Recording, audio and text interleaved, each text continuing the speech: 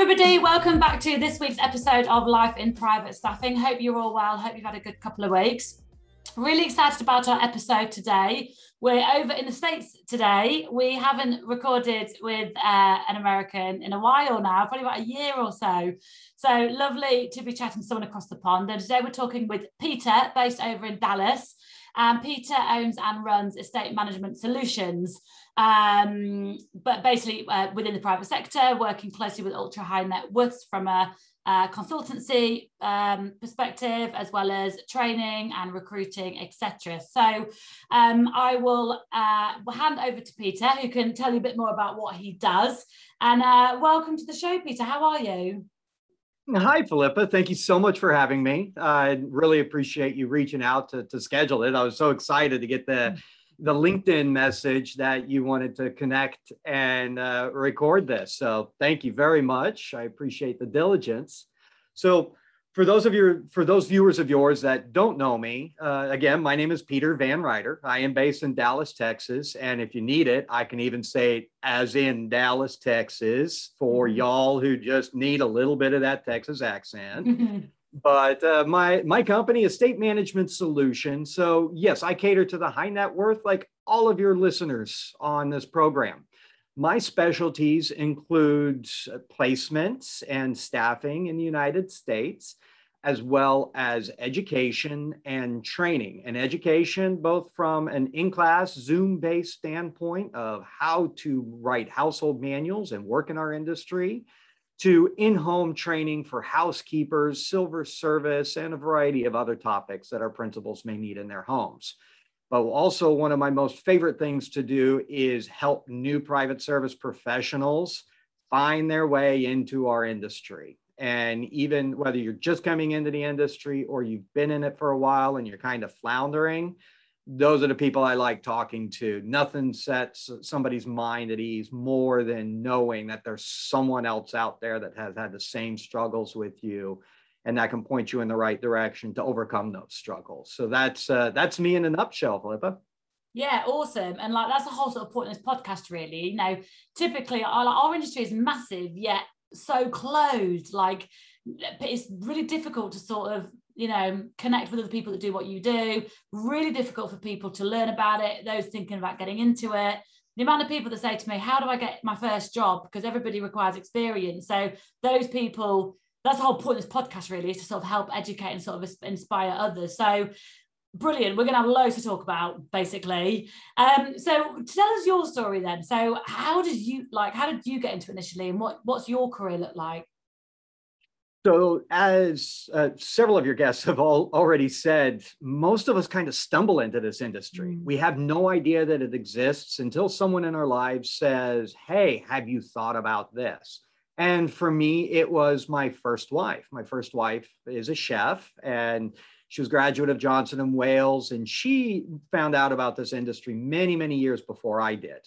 I come from a hotel background, a technology background, and I used those two experiences to combine them into working in the private service. That, coupled with my wife at the time and her experience, we actually made an ideal domestic couple for homes here in the United States.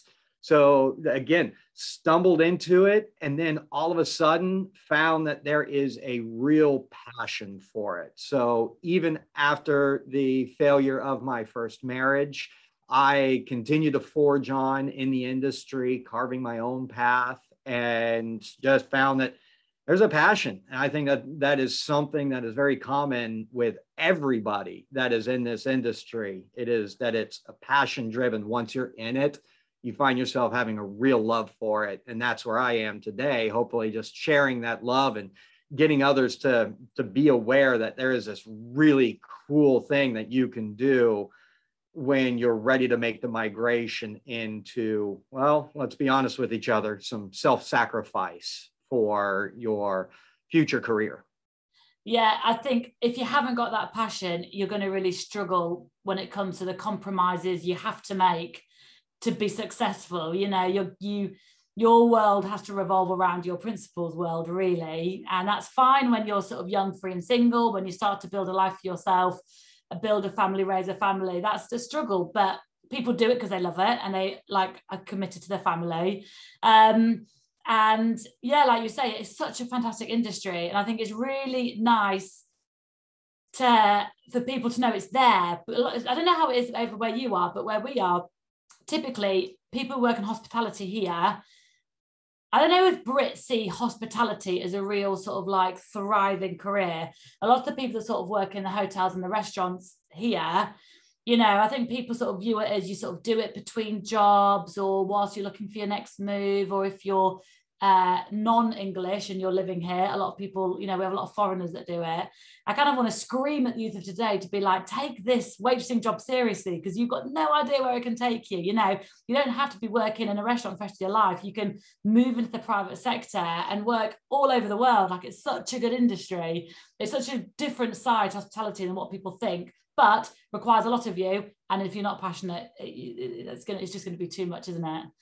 Absolutely. And to your point about the hotels, I mean, hotels are great training grounds to give a potential private service professional a good basis of what they need to know to work in the industry, from waiting tables in the restaurant to cleaning rooms, to working the front desk, to spending some time in the engineering department. While they are not directly translatable because of some of the idiosyncrasies that come with our industry, you're right. They give us a solid foundation of what a private service professional would need to be successful in our industry.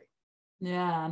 And so how long have you been working in the sector for? When did you start working as a couple with your ex-wife? Longer than I care to remember. I want, last I calculated, it's been close to 20 years. And I think most of us struggle to remember, you know, when was it that we got into the industry? You know, we can always remember our first jobs and our first exposure to it.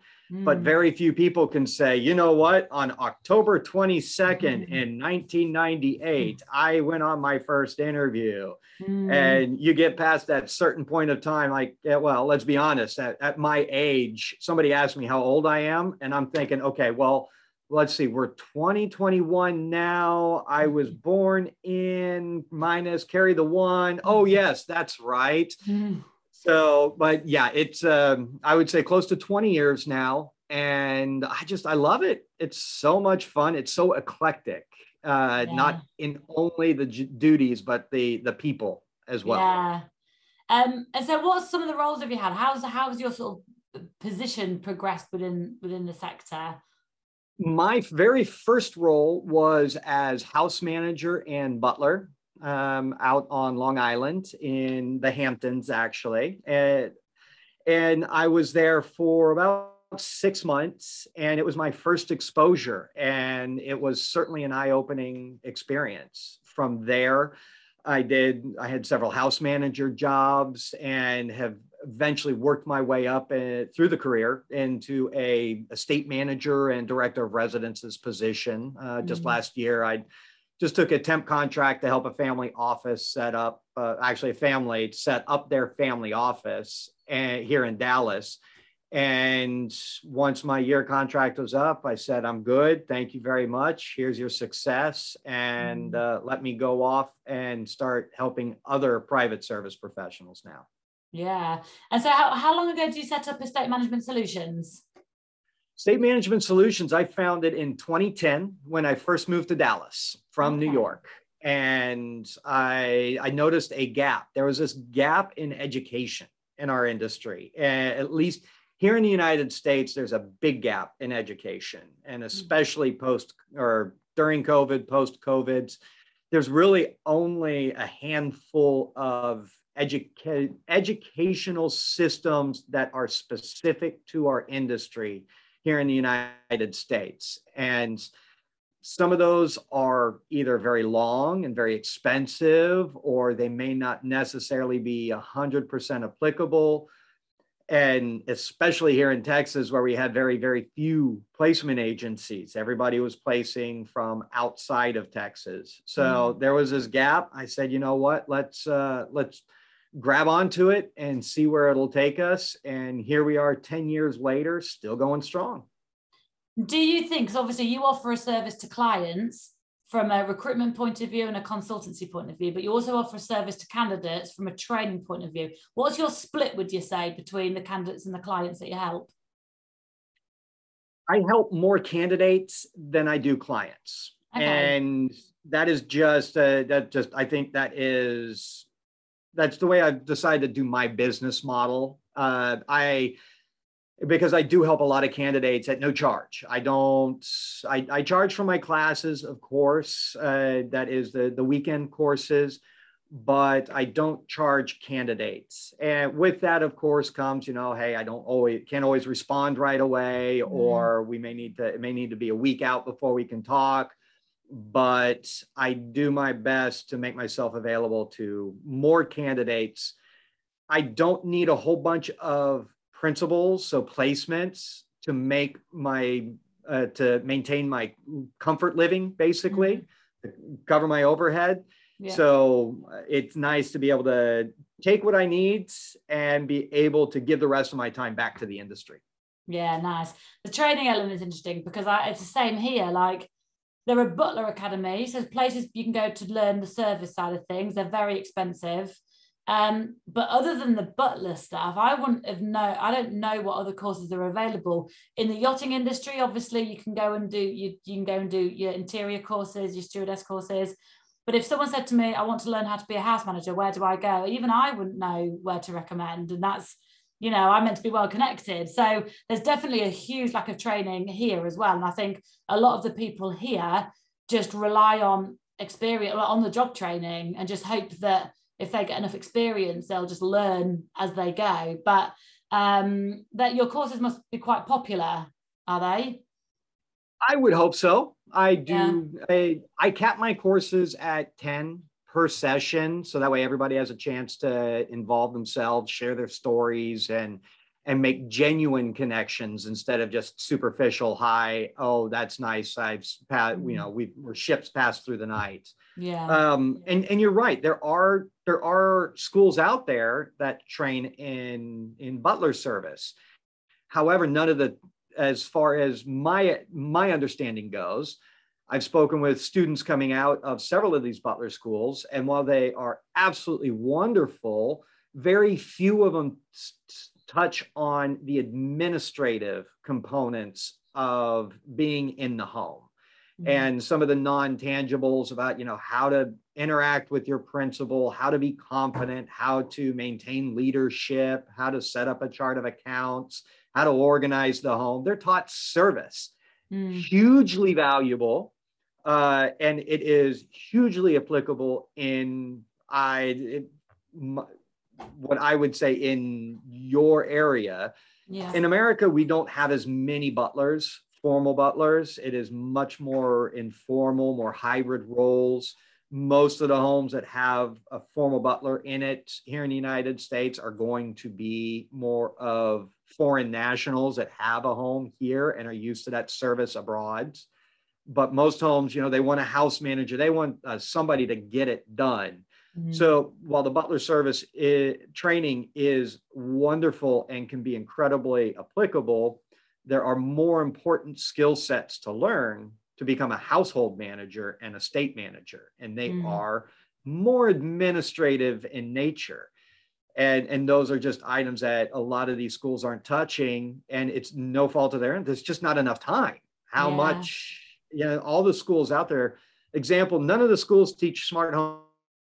And there's a very for that.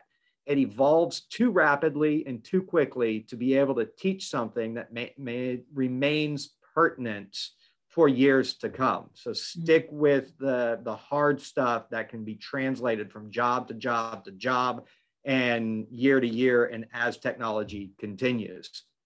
And that's why I try to teach what I teach is everything is in Word and Excel format. Everything's on a cloud drive. So there's no learning a new program, no learning a new process. This is just let's sit down, talk, share our experiences, and learn how to write a household manual. And I've had butlers from the Butler Academy in class, and they've gone, oh my God, this is great. I kind of wish I'd known this before I went to the Butler Academy, because it would have helped me out with some of the tasks I had to accomplish there. Mm-hmm. But they still know it and they're walking away happy. So I would like to think that I am gaining popularity in the United States. Yes, ma'am. Yeah, nice. Are you finding that the people coming to your courses are people brand new to the sector that don't know a lot, or people that are already within the sector that are looking to progress? Yes, I get them both. And all of them are walking away, as from my knowledge, from the feedback I've received, all of them are walking away with value. The people that are coming into the industry, of course, they're going to get the most value out of the course because it's all brand new to them. It's all, shiny and pretty. But those with a lot of tenure in the industry, what they're walking away with are some new tips and tricks on how to organize the environment. But they're also walking away with, one, a reassurance that they are doing it right, which that peace of mind to me is hugely valuable. Yeah. And they're also walking away with a new network. So 9 other people or 10 other people, including myself, that they can call upon when they need something, that maybe they are up against an obstacle that has something to do with the physical assets of the home, or they're just mentally struggling with something. You mentioned earlier, that it is a very isolating industry. Most people don't know about it. Most people don't know that their neighbors, here in Dallas, we have a street called Straight Lane. And on the section of Straight Lane is nothing but homes that are 15, 20, 30,000 square feet. So they're huge homes. But one thing I can promise you is that one house manager does not know another house manager on that same street. So it's very isolating. And with isolation comes mental struggles. We're hearing all about these mental health struggles and mental health breaks that these athletes in the Olympics are taking. Well, you know what? Why can't we, as a private service, and if you're principal, then this is something that's always bugged me, is that when we had an association here in the United States a couple of years ago, I would have professionals tell me, I can't come to a meeting because my principals are afraid that I'm going to violate my non-disclosure agreement, or it makes my principals uncomfortable. You know what? I'm sorry. That just does not fly with me. You deserve a life outside of that home you work in, and you deserve to know that somebody out there is having the same struggles as you. So even if your principals are sitting there, no, nobody, as long as you don't bring up your principals' names or anything personal about them or their home or their family, that's the point. Come share your experiences. I know every time I host a happy hour here in Dallas, I sometimes begrudgingly go because, like most of us, we're introverts by nature. So, I kind of like Zoom networks. I don't have to leave the house. I don't have to go anywhere. I don't have to interact. So I begrudgingly go to the happy hour, but every single time I'm walking away from that happy hour, I'm on tiptoes. Yeah. I'm like, that was so much fun. I got to talk to somebody. I got to share an experience, help them out. They helped me out. They, whatever it was. So go connect with the people around you, connect with the professionals in your neighborhood, at your local pub, or, at a coffee house, just to know there's someone else out there. You know what? It's so true. So we're at Silverstone, we're creating a bit of a community in London at the moment for house managers. And purely that, and it's so short-sighted of a principal to say, I don't want you going because I don't want you to get headhunted, or I don't want you to talk about me or anything. It's like, firstly, if you don't trust your staff, don't have them in your household anyway. And agreed. And if they're going to talk about you, they'll talk about you down the pub anyway. Don't need an event to go talk about you. And it's so stupid. Like, we are stronger together than we are on our own. And so surely if there are like 10 house managers that all live near each other, surely if they're all in touch with each other, they will be able to support each other, and everybody will be able to be better at their job because they've got the support of their other house managers. And so surely a principal would think, well, actually, the better connected my house manager is, the better they're going to be at their job. So why, it's just so, like, it's just so, there's so many things that principals do that I don't understand, and that is definitely one of them, trying to like keep everybody all in tight. And you're right. I mean, we are Jack and Jills of all trades, but we're masters of running the house. It's what we all us good professionals succeed at doing. Now, my strengths are A, B, and C. And those are the strengths that I walk into a house with. But D through Z, my strengths come from my resources and my fellow professionals. I'm really good at the human resources part, the staffing part, the luxury service part. Where I have mediocre skill sets is my mechanics. So I know basic plumbing, basic engineering, basic HVAC, but nothing too over the top complicated.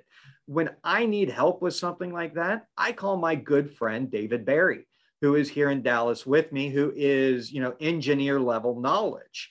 I can say, David, I'm stuck on this. I can't figure this out. This air conditioning's not working. Okay, go here. Hey, tell you what, turn the camera on and show me the circuit board. Oh, I see what's going on. Okay, you need a new capacitor. Perfect. You know what? I'm calling my HVAC company. I say, I got this unit out, send me a capacitor, or send a tech out with a capacitor. And before you know it, the issue's resolved. So we become more valuable to our principals if they allow us to connect with other professionals. 100%. And also, like, you don't succeed in this industry if you're not a people's person. Like, everybody that's in this industry, we do it because we like people and we like being with other people. Otherwise, we'd sit behind desks and play on Excel all day. Like, we like being with people. So I think with your courses, I think that networking element is a real benefit. Your courses are all remote, aren't they? So anyone can sort of dial into them. Yes. So I used to insist that they all be in person. And I was traveling to New York, Florida, California, to offer Chicago, to offer these courses in person.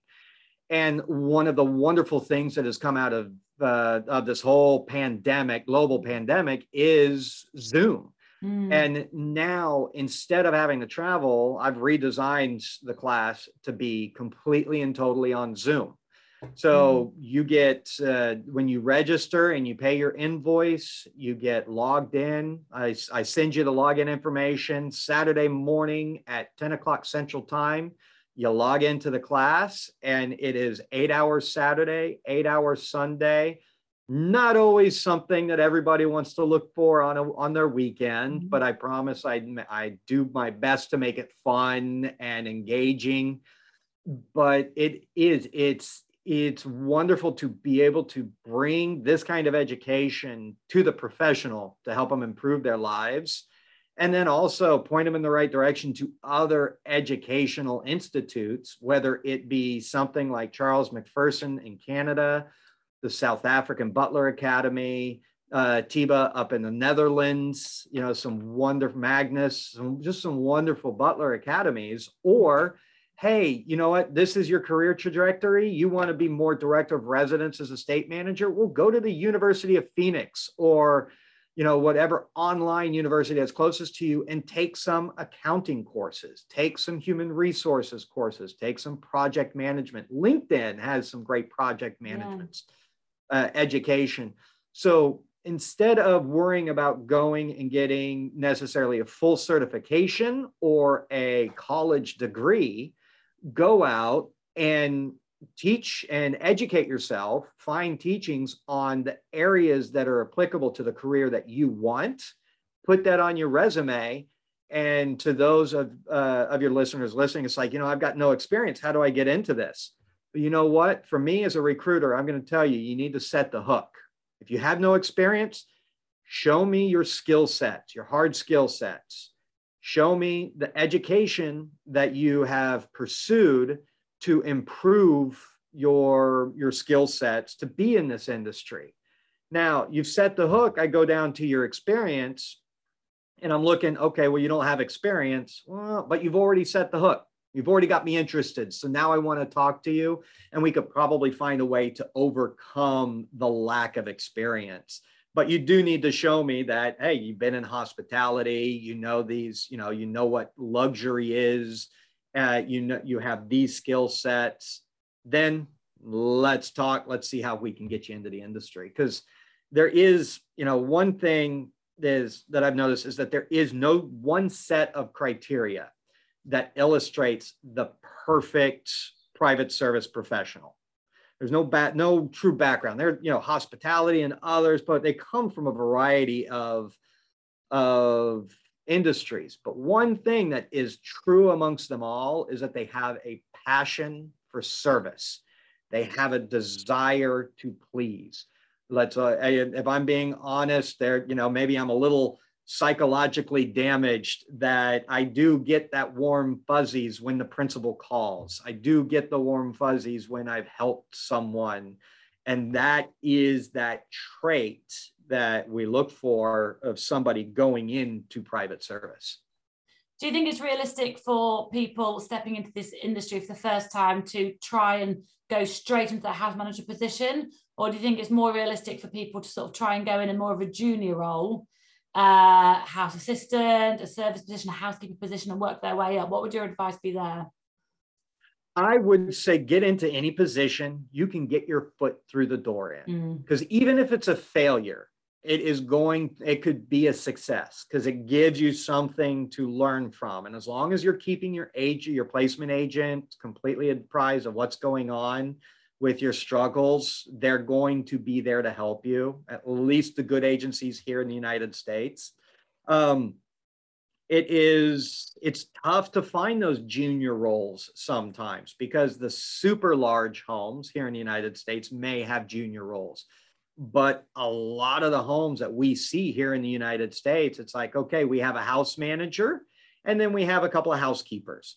Not a whole lot of them have a house manager and an assistant house manager, or an estate manager and then an assistant estate manager. There's just not a lot of an overabundance of those roles. So I say, go and apply for every position that you think you can do. Eventually, one of those positions, one of those principals are going to say, you know what? I want to take a gamble on this person. And that's going to be the one that you'll be successful in. I know that you're a big believer of networking as well, but I think networking is so important when you're trying to get into it, because often it's not what you know, it's who you know, don't they say? They Definitely. say.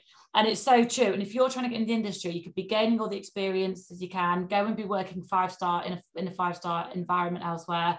But you need to be basically fully immersing yourself within any environment that's got private service professionals in it, because all it'll take one day is somebody saying, we're looking for someone like you in our home, in the house that I work in. Let me introduce you to the principal. Yeah, he won't be interested in your CV because there's nothing on it.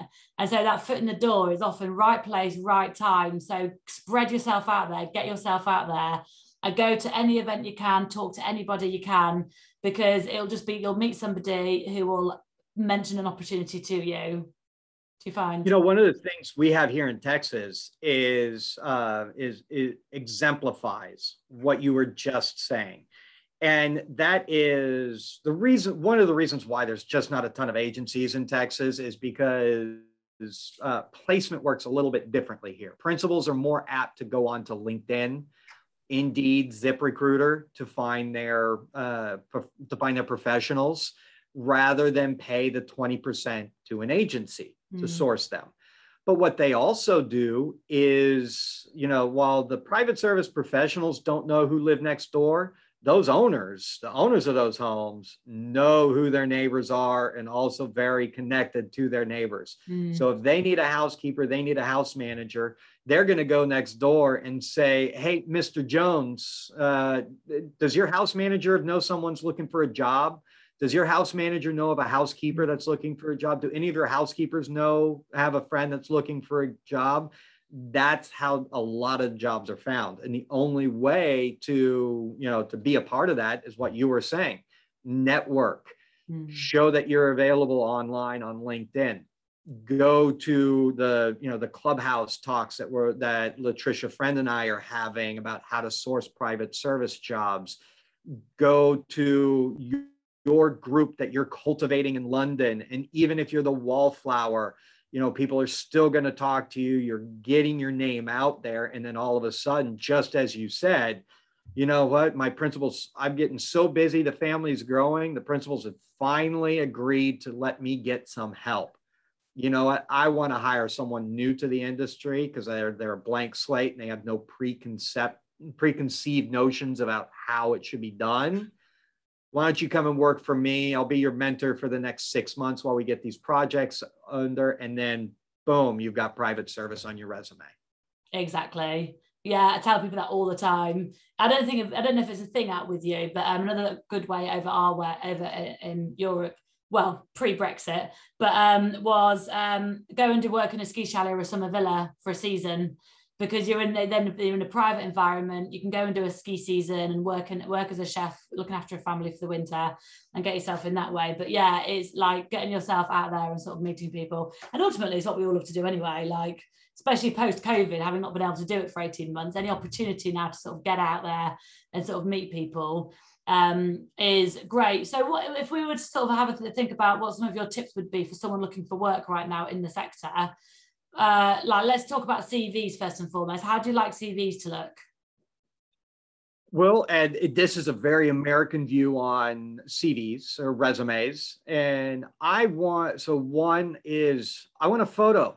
I want a photo on your resume. I want to know who I'm talking to. And so do the principals. And right, wrong, that's not what we're talking about here. I am just talking about preferences. Yeah. Whether it's right or wrong, that can be a discussion of another time. And I'm sure with all your listeners, very in-depth and a wide range of opinions. But a photo is one. I need to know the city and state that you're located in. Your phone number does me no good because phone numbers are so highly transferable these days. If you have an online profile like LinkedIn, put that bad boy on your resume. And all of that stuff should be at the very top.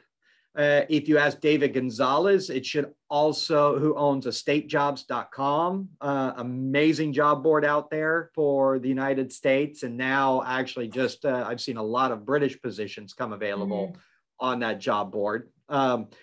He would say he also wants to know what the type of position that you're interested in: house manager, estate manager, valet, butler, housekeeper, yada, yada, yada.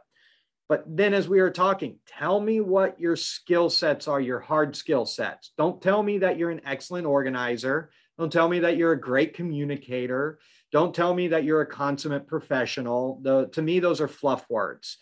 I'm going to know if you can communicate, because I'm going to be talking to you back and forth via email. I'm going to evaluate it on your resume during our video intake. You're being evaluated the whole 9 yards. So, but tell me your hard skill sets. What smart home technologies do you have experience with? Not just smart home technology savvy, but Crestron, Lutron, Savant, Control4, Alexa, Nest. Tell me what you're comfortable with. Those chefs out there, this is the biggest thing, recruiting for chefs. Tell me how many people you can cook for and what kind of foods that you have, that you specialize in. I've gotten tons of chef resumes that just have some basic, history outline, but they don't tell me what you're capable of. Don't make me dig for that information. Put that stuff right at the top of your resume. So that way the first half page tells me everything I need to know to know if your skill sets marry with the client that I'm representing. That top of the page, that's important. Then you follow with your experience. If you have no experience, your education should be above it. So, put your weakest stuff down at the bottom so you can set that hook.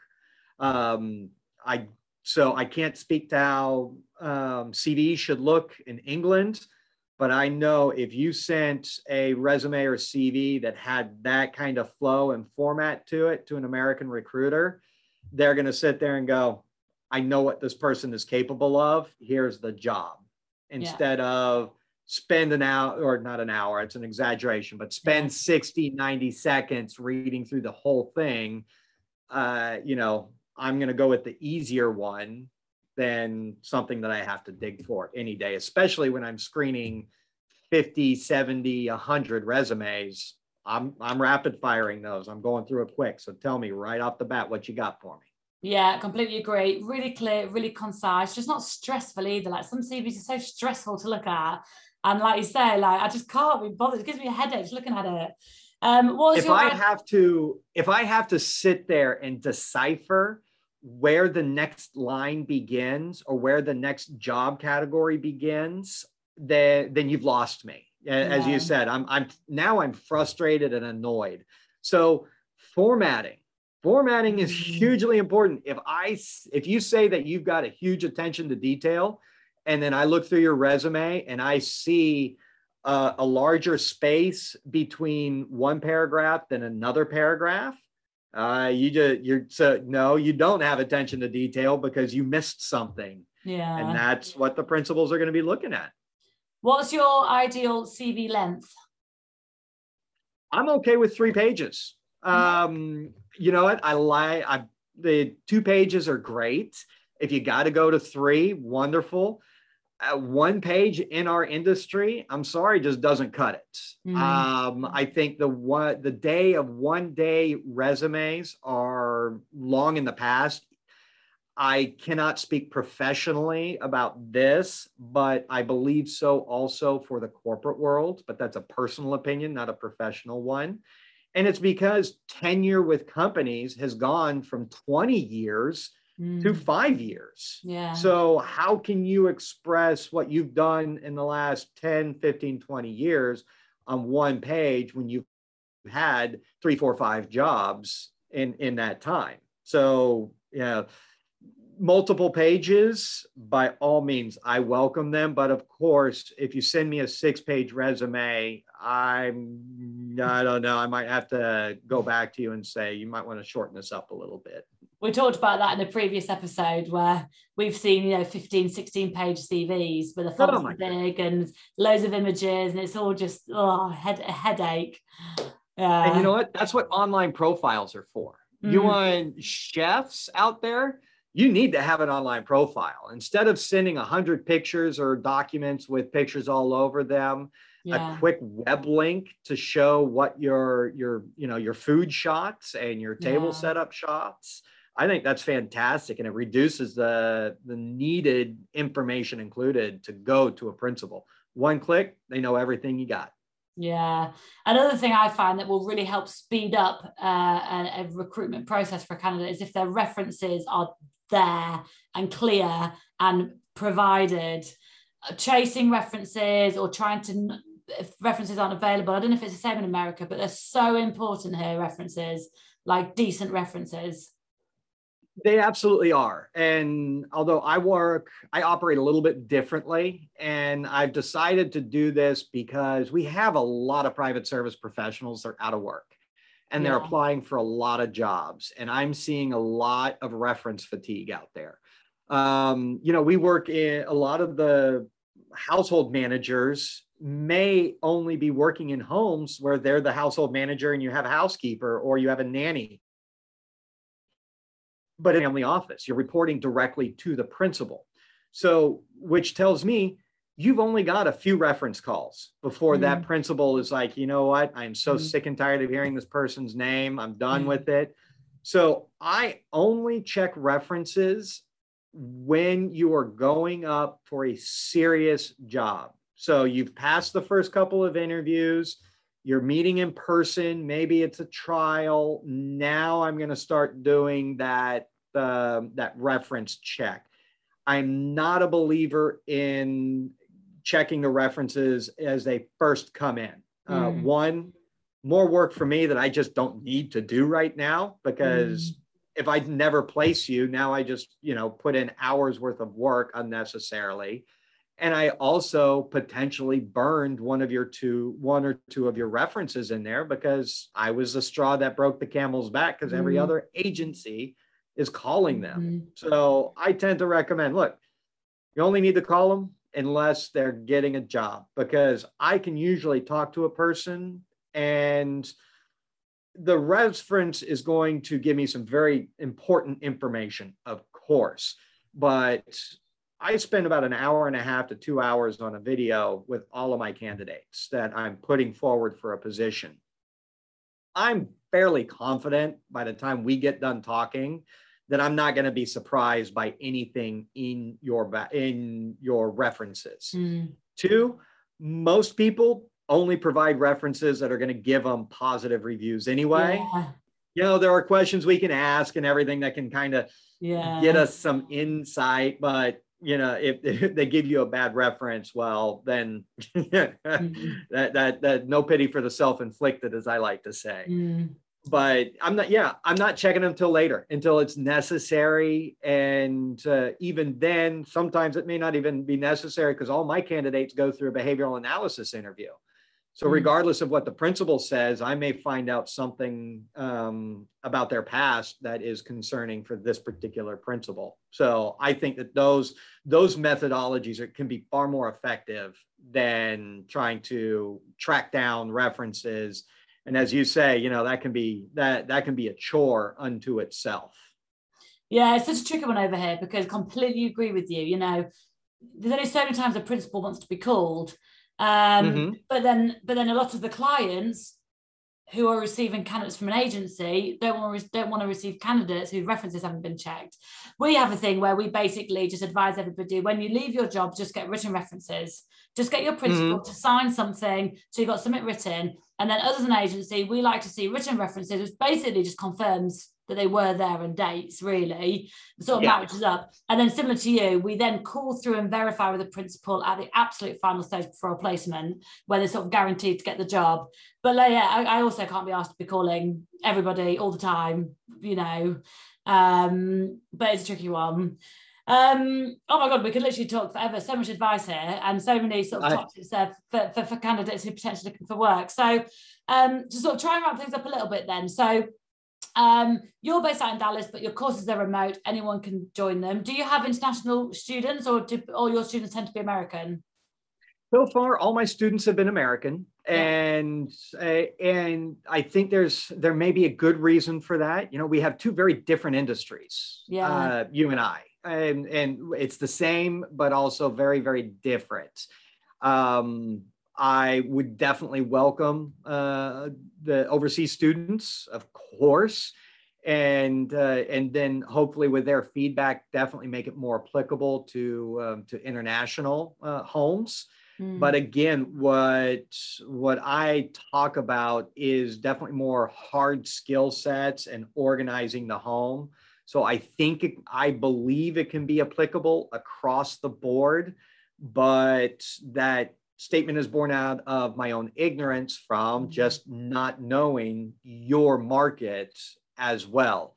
And then, of course, there's always the time difference. It is from 10 to 6 Central Standard Time of the United States, which, of course, you know, I think you're 6 or 7 hours difference from me, which means that you're going to be up until all hours. And the other reason why I haven't said, well, let's record it and make it available to everybody, is for the reason that we were talking about before: networking. Connecting with people. Sitting there and pressing play and listening to me drone on is wonderful, and I think you could get some value out of it. But the weight of the world value comes from knowing other people on that class, talking off topic on the side, and you know, really making connections in your local area. And I have had it where it's like, you know what? Hey, I know you're looking for a job. Give me a call this afternoon after class. I want to talk to you about something. And so, you know, you see these connections happening, and it's so energizing and rewarding that I can't bring myself to offer it where self-paced or correspondence. Yeah, no, good for you. Good for you. Well, thank you so much for your time today. I think we've covered so much there, and really useful stuff for people on the lookout for work or potentially looking to do one of your courses. Definitely come and connect with you. So when we put this out, we'll be tagging you in all of our posts. So anybody who wants to come and connect and learn and talk to you, learn a little bit more about what you do. We have lots of listeners over in the States. Anyone that's interested in joining your courses would be really useful. If you're ever in London, come say hi for sure. I definitely will. Absolutely. Come meet some of the private industry professionals this side of the pond. And to everybody listening, thank you once again for coming and joining us. As always, please come follow us on socials. If you've got any questions, you can drop me an email at philippa@silverswanrecruitment.com or connect with me on LinkedIn. And then finally, if we can help you looking for work or help you find some staff, please come visit us at Silver Swan Recruitment. I will see you all in a couple of weeks. Thanks, everyone. Bye.